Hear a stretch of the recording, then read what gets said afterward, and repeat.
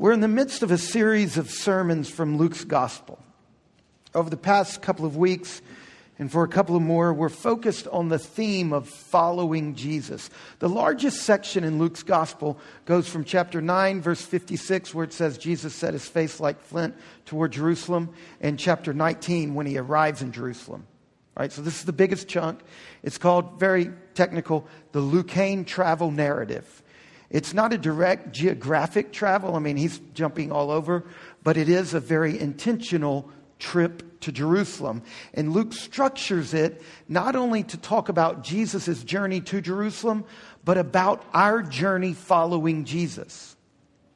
So at the heart of Luke's gospel is the notion of following Jesus.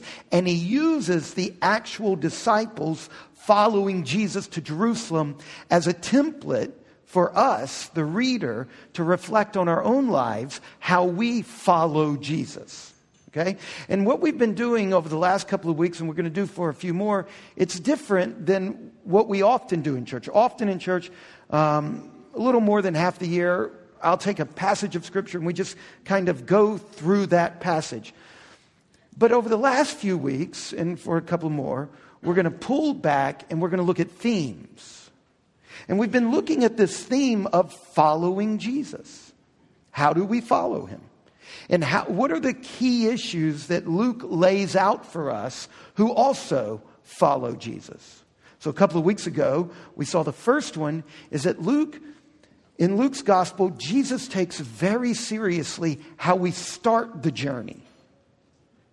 That it's crucial to begin well. Right? You can reflect on your own life and trips, right? Tristan and his brothers got trapped on Mount Washington. Is that the right one? Somebody help me. I don't even see Tristan anymore. Mount Washington, right? It was like with wind chill factor, -40. They took a wrong turn. It was a blizzard. They were on the mountain for many, many hours. And through the prayers of the saints and a great miracle, the rangers found them. And if they hadn't started well with the right clothing, they wouldn't be here today. A lot of people get started in the Christian life poorly and they stall out. It's like a woman in birth for 72 hours.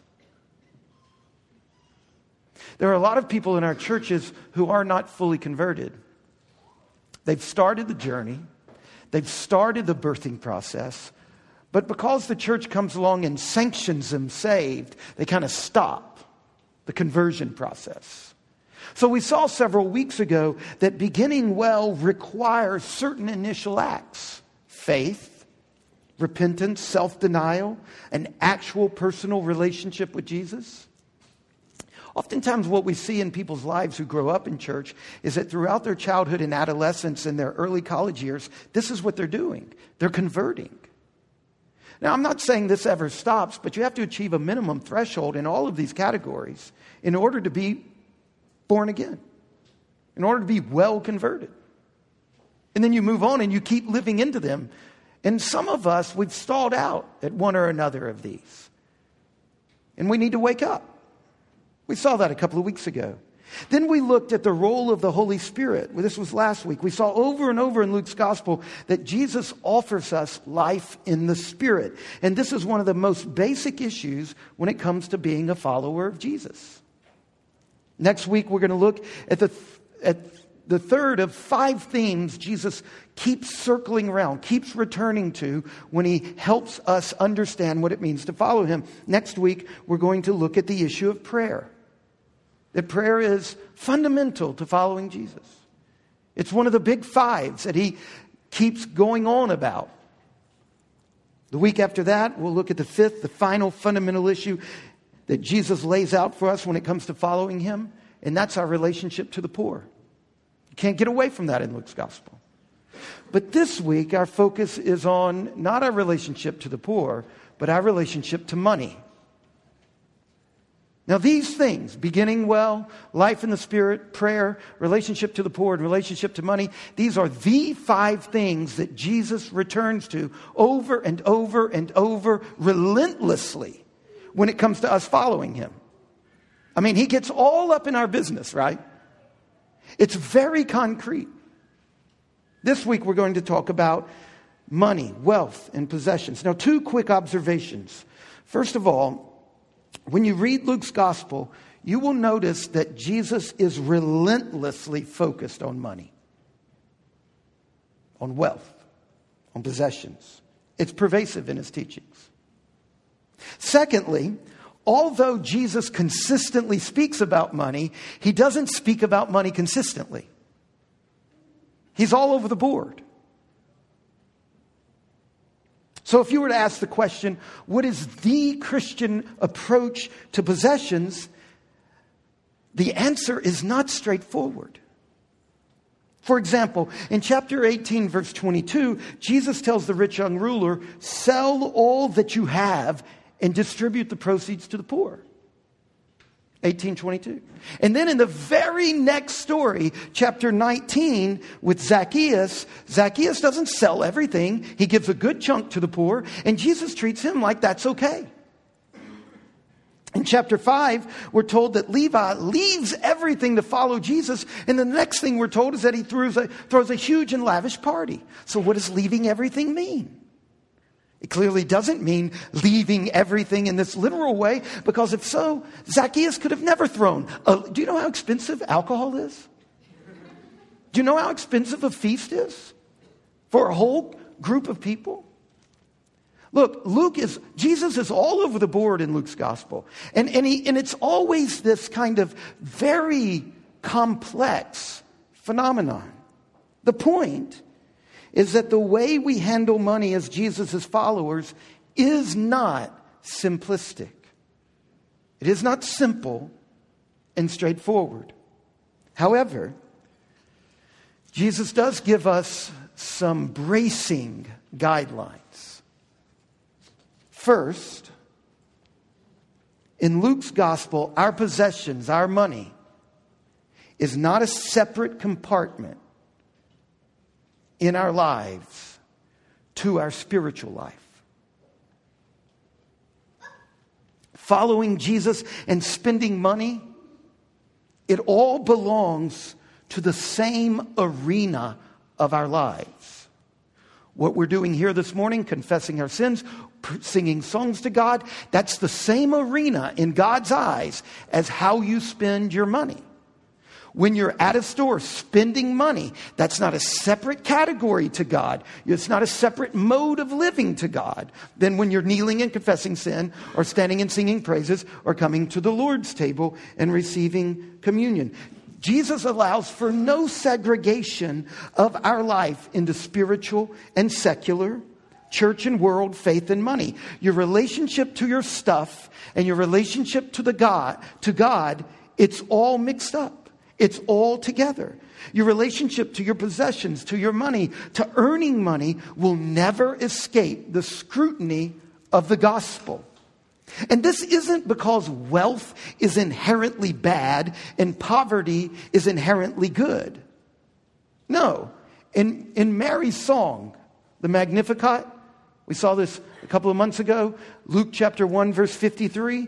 Mary is, in her praise to God, she clearly identifies that both the hungry and the well-fed need God.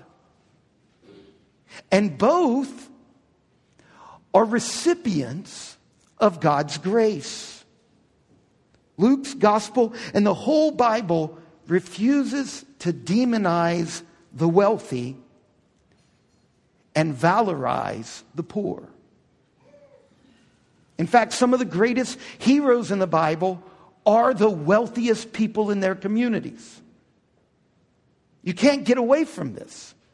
Jesus walks around this earth, and some of his key followers in Luke's gospel are wealthy women that he never critiques for their wealth. And yet, there's a second guideline. So the first guideline Luke gives us is that your money is not separate from your spiritual life. The second guideline is this: money has a mysterious power.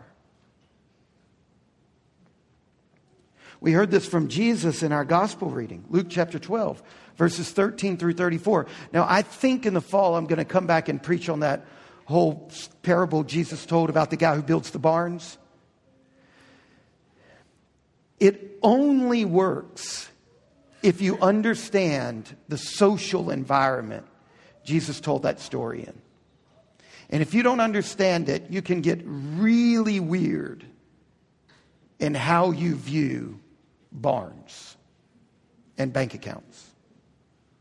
Now, that's not the purpose of the sermon this morning. I'm making a larger point this morning. I hope to come back in the fall and talk very particularly about how that particular parable travels to us today. But here's what we do see in Luke 12, 13 to 34. Money gets power in our life through the way it shapes our time, our attention, and our devotion. Money gets power, real power and traction in our lives by how it shapes our time, our attention, and our devotion. And in our society, this is quite radical because our society takes it as obvious that the pursuit of money, of wealth, should determine how we allocate our time, our attention, and our devotion. College students, just think about this whole thing you're involved in. You go to college, spend an enormous amount of time and attention and devotion so you can get the ticket to then doing that for the rest of your life. And you're indoctrinated in this. But we've got to be very, very careful here. Jesus makes it very clear. Luke 12, verse 34. Listen to his words again. Where your treasure is, there your heart will be. And remember, the greatest commandment is to love God with all your heart. But if your treasure is with money, no matter how much you go to church, confess your sins, sing your songs, take communion, no matter how much you do all of this stuff, if your treasure is money, your heart is there. Chapter 16, verse 13, Jesus says this. No one can serve two masters, for either you will hate the one and love the other, or you will be devoted to the one and despise the other. And then just in case we don't understand, he's talking about money here. You cannot serve God and money. So it's not that money is bad. It's that when money gets in the driver's seat, it is wicked. It has this mysterious power. In other words, master your stuff, or your stuff will master you.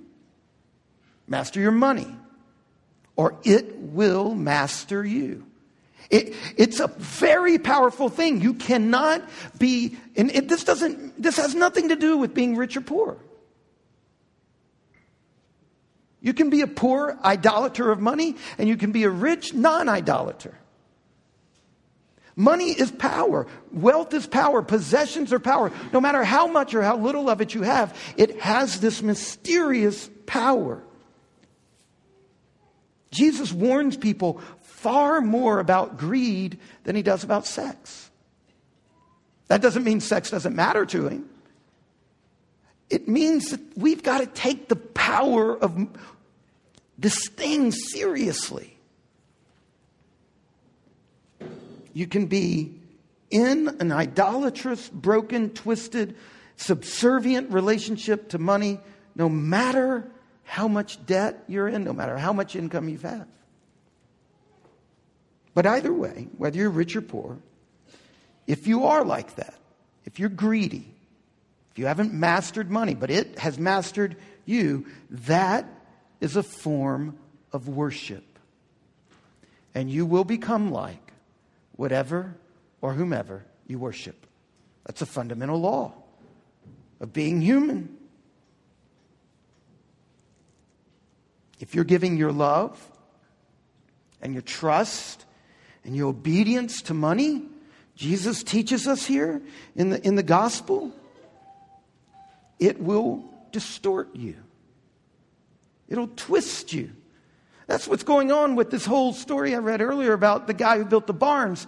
Look, if you understand in that culture, what's happened is he's given his love and his trust and his obedience to money, and he's become a vile creature. He's become Gollum. He's been twisted. He's been distorted. If you're trusting money to give you control over life, to give you safety and security, maybe you don't even spend money very much. Maybe you trust money so much by keeping it tucked away in a bank account, being very wise and prudent and stingy, so that you feel secure. Maybe you trust money by trusting it to give you the things that elevate your social standing. So some people trust money by saving it, and some people trust money by spending it. In our community,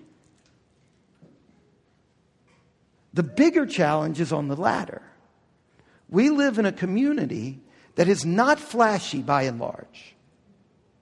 And the idolatry of money in this community is primarily about trusting its savings to secure you against the whims and vicissitudes of life. But make no doubt about it, that can be just as idolatrous as an ostentatious lifestyle.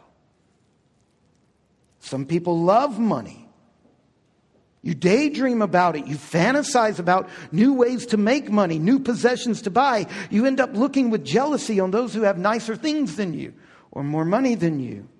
You give your obedience to money. You use money to secure access to the things in life that give you an identity. You use money to have power over others or to get their approvals. There are 1,000 contradictory ways that the power of mammon can get into our lives. It's funny. I've heard nearly every sin I can imagine confessed to me.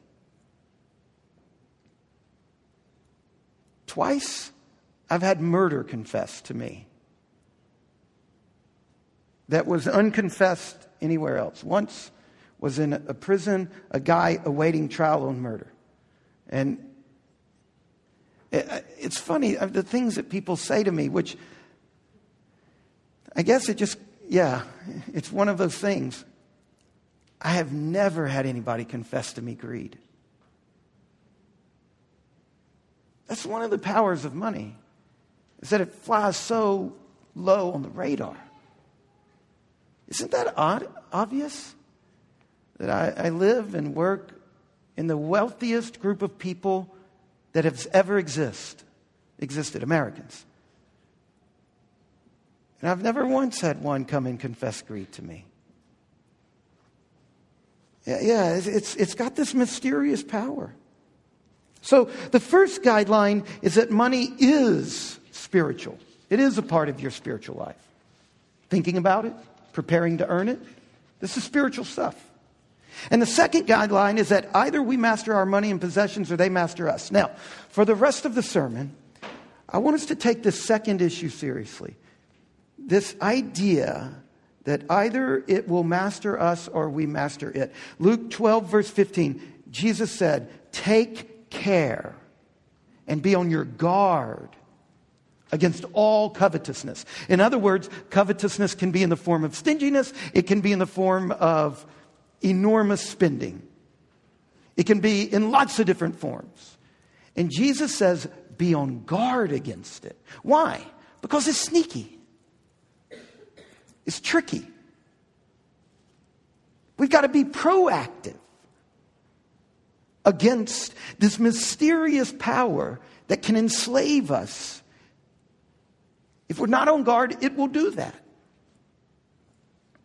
In reading Luke's gospel, we see there are basically two ways of being on guard against this profoundly dehumanizing power of money.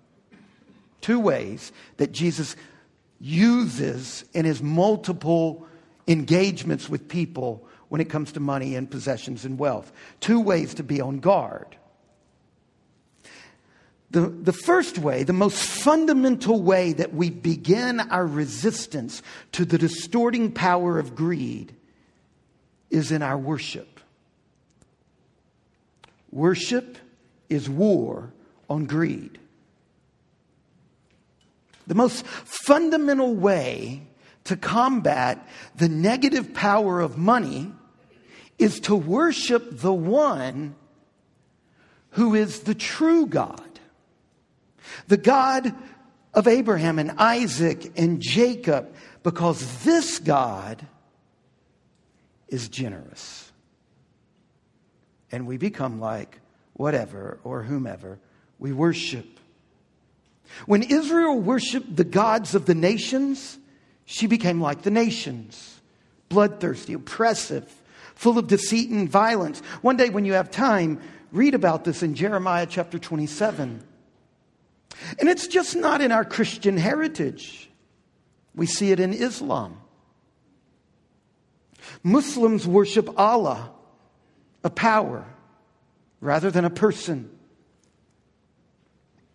And it's not infrequent for this to show up in the politics and the policies of those who embrace Islam. It's not just Christians. It's not just Muslims. Western humanists worship man. And the result is that every degrading whim of the human heart is honored and exalted and disseminated through the organs of mass media. This is what our Old Testament reading pointed out. Psalm 115, verses 4-8. After describing idols as figures that have every organ of sense, the psalmist writes, "Those who make them will become like them." We become like whatever or whomever we worship. If you worship sex, you will increasingly define yourselves in terms of sex. You will be defined by your sexual preference, by your sexual practices, by your sexual past histories. And you'll increasingly treat people as actual or potential sex objects. If you worship power, you'll come to define yourself in terms of power. And you'll treat people as either collaborators or competitors or pawns. If you worship money, you will increasingly define yourself in terms of money and increasingly treat people as either creditors, debtors, partners, or customers rather than as human beings. So back to Psalm 115. When we worship the idol of money, we become speechless, deaf, blind, unfeeling, and crippled. But the good news is the maladies that come from worshiping another God in Psalm 115, the good news is that those are exactly the people Jesus heals in the gospel. The deaf, the blind, the speechless. The most fundamental way to combat the dehumanizing power of money is to worship the one and only true God, because the true God revealed in Jesus Christ is generous and life-giving. And we become like whatever or whomever we worship. So when it comes to following Jesus, in Luke 12, verse 15, he says, "Take care and be on your guard against all covetousness." And the first way that we get proactive against this mysterious power is worship. Worship is the first act of our holy war against greed. And our second, very simply, live lower than your income. Live lower than your income allows you to live. You see, in the Bible, it's not a sin to be wealthy. God makes Christians in every economic class.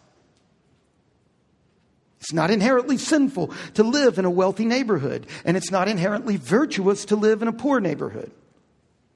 But Christians should always aim for the bottom end of their particular economic bracket.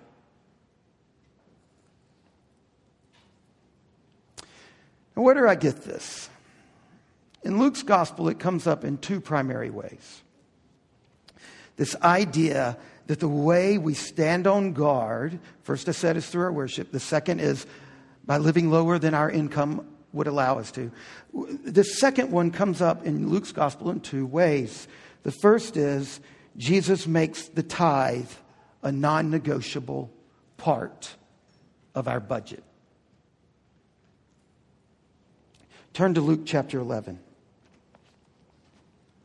Look at verse 42. But woe to you, Pharisees, for you tithe. Tithe means give 10%. You tithe mint and rue and every herb, and you neglect justice and the love of God. These you ought to have done without neglecting the others. For 2,000 years, God had insisted that the Jewish people give God back 10% of their income. It's called a tithe. There are parts of the Old Testament law that God said we're released from. You can shave your sideburns. You can eat crawfish. My wife thinks you can get tattoos. You don't have to slaughter an animal. Men don't have to get circumcised. These are all clearly identified in the New Testament. But the New Testament holds the line on don't murder, still applies. Don't commit adultery, still applies. And all through the New Testament, just like here, it holds the line on tithe. If God had changed that, we would have seen a fierce debate over it, just like we saw a fierce debate over the food laws and circumcision in the pages of the New Testament. Here's Jesus telling the religious leaders it's right to tithe, but it is wrong to refuse to go beyond the tithe when love and justice demand it. That's what he's saying here. He's saying, look, guys, you're holding to the tithe like that lets you off of giving anything more. No, that's just the training wheels. That's just the floor. You got to go beyond that. God owns everything. And he tells us, give away 10% of it. Now here's where you're going to think, I've got a vested interest, and so this is all a setup. But it's not. He says, give 10% of it to the church.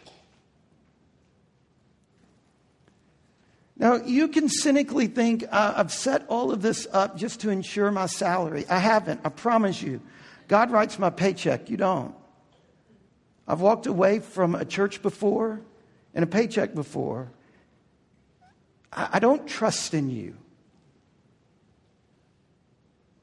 I trust in the Lord. So you can believe that, but it would be cynical. But live life among us, and you'll know that's not how our church operates. Our church, it's remarkable how this church operates, but there's still no getting around this. And what we see in the Old Testament is that giving God 10% of our money off the top, up front, the Bible calls it first fruits, is just like us giving God Sundays. We give him the first day of the week, and we refuse to produce and work as an act of faith that in the next 6 we'll get everything done we need to get done.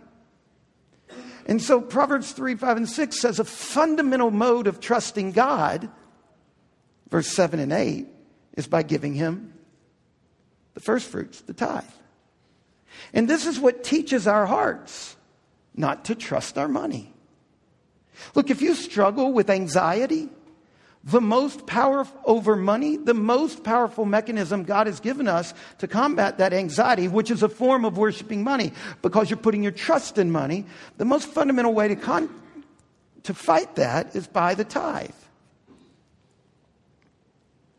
God owns everything. We're like investment managers. We're not to use the resources of our client, God, in ways that violate His values and His purposes. When it comes to our stuff and our money, we are to be controlled by the thought that it is God's money in my bank account. Look, Ed Good's a financial planner. He has to sign all these papers about how he's going to have integrity, how he's not going to violate his client's trust. If Zeke were to go to Ed and say, hey, you've got access to all these funds you manage, can you use some of them for X, Y, or Z?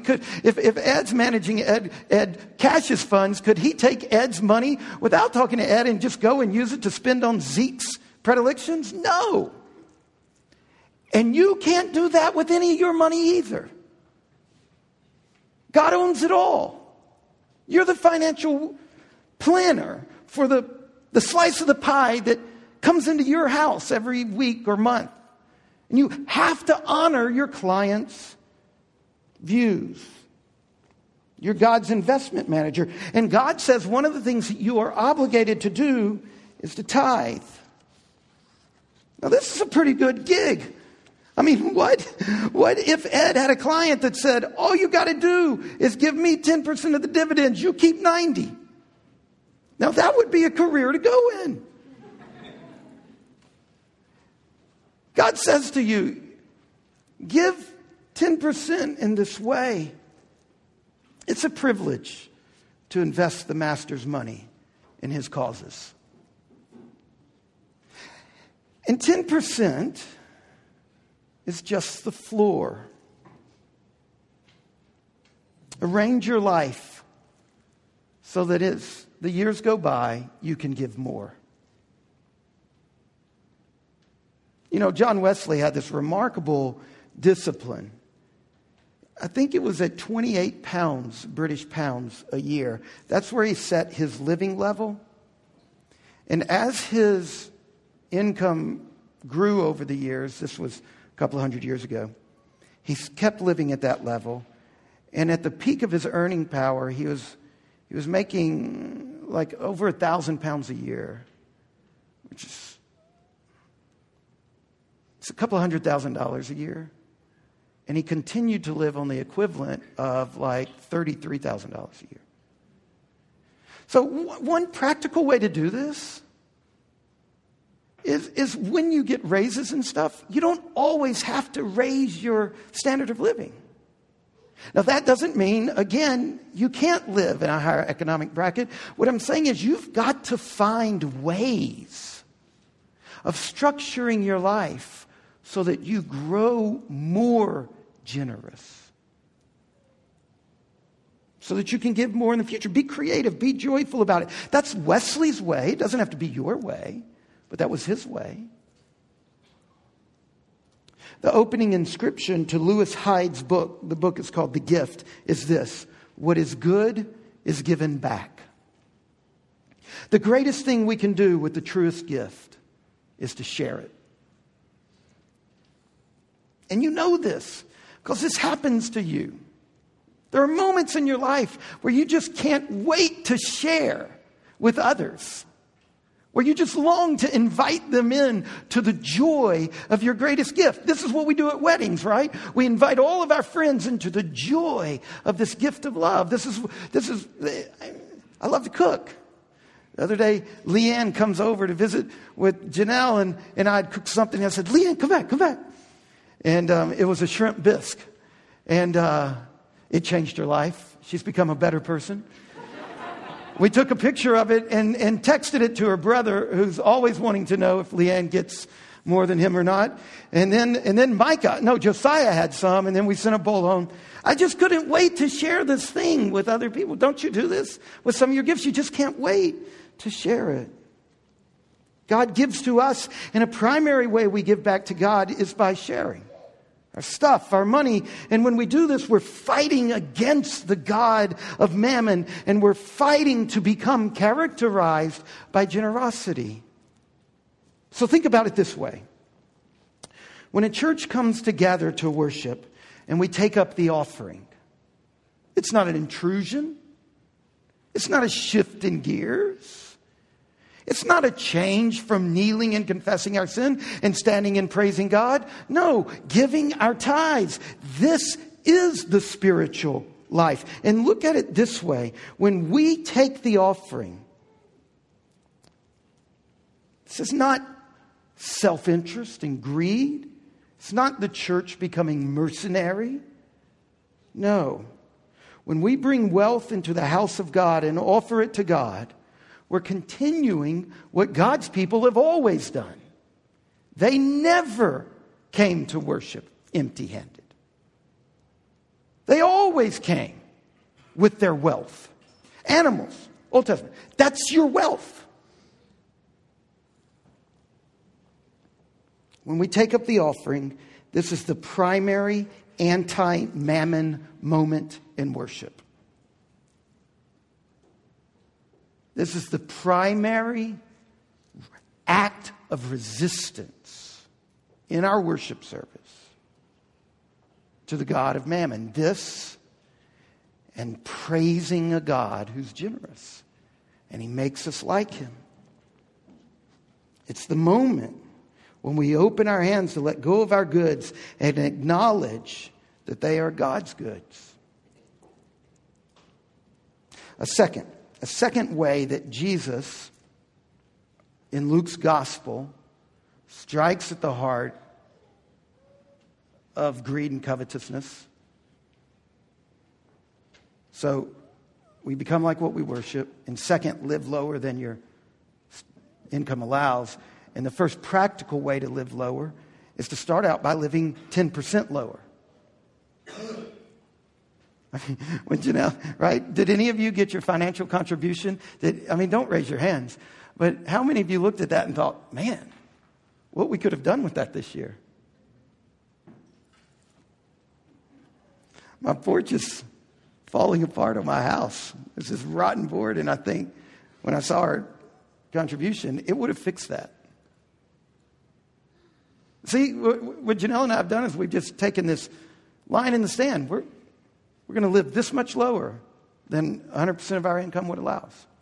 The second way that we do this is that people sell things that they love, and they give the proceeds to the poor. That's a way that Jesus says we live a little bit lower.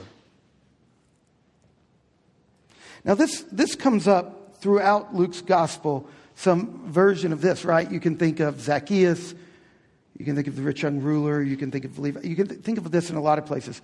Luke wrote another book in the Bible. Anybody know what other book in the Bible Luke wrote? Acts, right?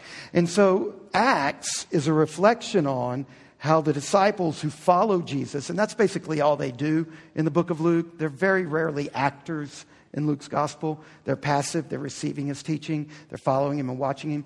But the book of Acts is when these followers become actors. And they put into practice all that they've learned in following Jesus. And in Acts chapter 2, verse 42 to 45, we see the first description of how they lived their lives, these earliest followers of Jesus. And they devoted themselves to the apostles' teaching and fellowship, to the breaking of bread and the prayers. And all came upon every soul, and many wonders and signs were being done through the apostles. And all who believed were together and had all things in common. And they were selling their possessions and belongings and distributing the proceeds to all as any had need. Over in chapter 4, very similar summary of their life together. Verse 34, there was not a needy person among them, for as many as were owners of land or houses sold them and brought the proceeds of what was sold and laid it at the apostles' feet, and it was distributed to each as any had need. And we see this kind of thing going on throughout the New Testament, which indicates they didn't do it all at once, because then it would have suddenly stopped, right? Then there would have come a moment where they're no longer selling stuff. No, this plays out the same way Levi's selling his stuff plays out. It's that people are willing to do this, and they do it. It's that we love people that we love people outside of the family the way we love people in our family. And this is one of the most striking things Jesus does in Luke's gospel. Is he's constantly saying to a society that's built around a patron-client way of relating to the outsider, he says, scrap that. Instead, relate to the outsider the way you do your own family, which is you value them more than your stuff. And you would readily disadvantage yourself in order to advantage the needy person in your family. I mean, who among us wouldn't do that, right? Who among us hasn't made enormous sacrifices for our children, our friends, our close friends, our parents, our brothers and sisters? So look, here's a very practical way that we learn to follow Jesus well. It's how we relate to our money and our stuff. Worship a God who's generous. Tithe. And here's a challenge we don't talk about very much. Sell something and give the proceeds to somebody in need. Do you know how remarkably freeing that is? Do you know how that strikes at the core of the power that your stuff has over you? It's a way of saying to your stuff, your mama, I own you. I will do with you as I please. You don't own me. Now look, some of you might think that I already give a lot. But look, what if you just found something you really enjoyed? And you did this. Can you imagine the effect that's going to have on your life? So maybe for some of you over the rest of Lent, start looking around at something that you can sell that actually takes a bite out of your life.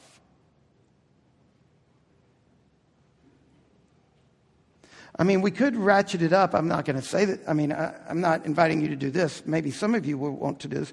We could even ratchet it up another level, right? Because they took it, and then it says they laid it at the apostles' feet to use as they wanted. That's an even further strike, isn't it? What if I were to sell something I really loved and then take it to CJ and say, CJ, you use this with no strings attached to help the needy you know of. Do you see how that removes me even one step further from being controlled by it? Some of you some of you know this. You don't like giving to the church. You like giving in your own manners. I mean, Janelle and I, our basic practice is the tithe goes to the church, and we give more than that to needs in the community. And we let control of the tithe go to the church, and everything we give over in that, we kind of have control over. We pick and choose. Going to give to the building fund, going to give to this need, going to give to this organization or that organization. So Janelle and I, when we plan our budget every year, we start out with 10%, and we use that as a floor below which we're not willing to go, in which we give to God through the church. And then we add several more percentage on top of that we give away in other ways. In the Bible, that's called a tithe and an offering. The offering is free will, and it's totally up to you. That's all those passages in the New Testament talking about giving your own heart as your own set aside. In the New Testament, that's picking up the free will offering language from the Old Testament. Now, go back to where we started. Money's not bad. Stuff's not bad. Wealth is not bad. Stinginess is. A lack of generosity is. Refusing God's obligations on your money is. Money has a mysterious power. It is sneaky, and it can get into our hearts if we're not diligent. A very wise pastor in New York, his name's Tim Keller. Some of these things I've talked about, he's helped open my eyes to. One very thing in particular that I find helpful for our church. And I'll conclude with this. This passage we heard Zelda read, Ephesians 4:28. This passage helps us see that it is possible for Christians to give too much money away. And to be honest, for most people in our church, this is what you really need to hear. Our church is embarrassingly generous and sacrificial in its giving. It really is. It's astounding what people in this church give. Ephesians 4:28. This shows us that a Christian should keep enough money that they can live a safe and healthy life, and that they don't become a burden on others, and that they continue to do good. 3 things. Right? Let the thief no longer steal, but what? What does it say? Anybody already turned to Ephesians 4:28? To work. Make enough so that he can then what? Give to others. I think buried in this, we can say that Christians should not give so much that they can no longer live a safe and healthy life. They should not give so much that they become a burden to others. And they should not give so much that they can no longer give. You've got to find this. You are responsible to make enough money, he says, so that you stop taking, you're able to cover your lifestyle and give. There are many people who have made or inherited a substantial fund of money. And if they give it all away, they might do less good in the long run than if they give it away slowly, allowing it to continually grow new dividends and earnings. So God tells us give 10%. That's the floor. Start there and work to add to that, to arrange your life and your standard of living so that you can go beyond that without hurting your health, without becoming a burden to others, without reneging on your financial obligations, and without undermining your ability to live and minister among those whom you work. And then sacrificially go beyond that. Our church is enormously generous. Look, some of you might be thinking, wow, this is the weirdest sermon I've ever heard. At one moment, I think he's telling me to give. At another moment, it sounds like I'm okay.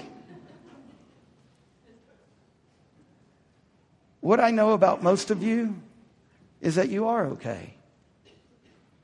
I really mean that. I know what you give. I look at the records. It's a primary indicator of where you are with God. It's not the only indicator, but it's a key indicator. And if I can't handle that, if you're worried if I'm going to pick friends based on this, that, or the other, well, then if you're that worried about my character, please talk to me and pray for me and find out if that's true in any area of my life.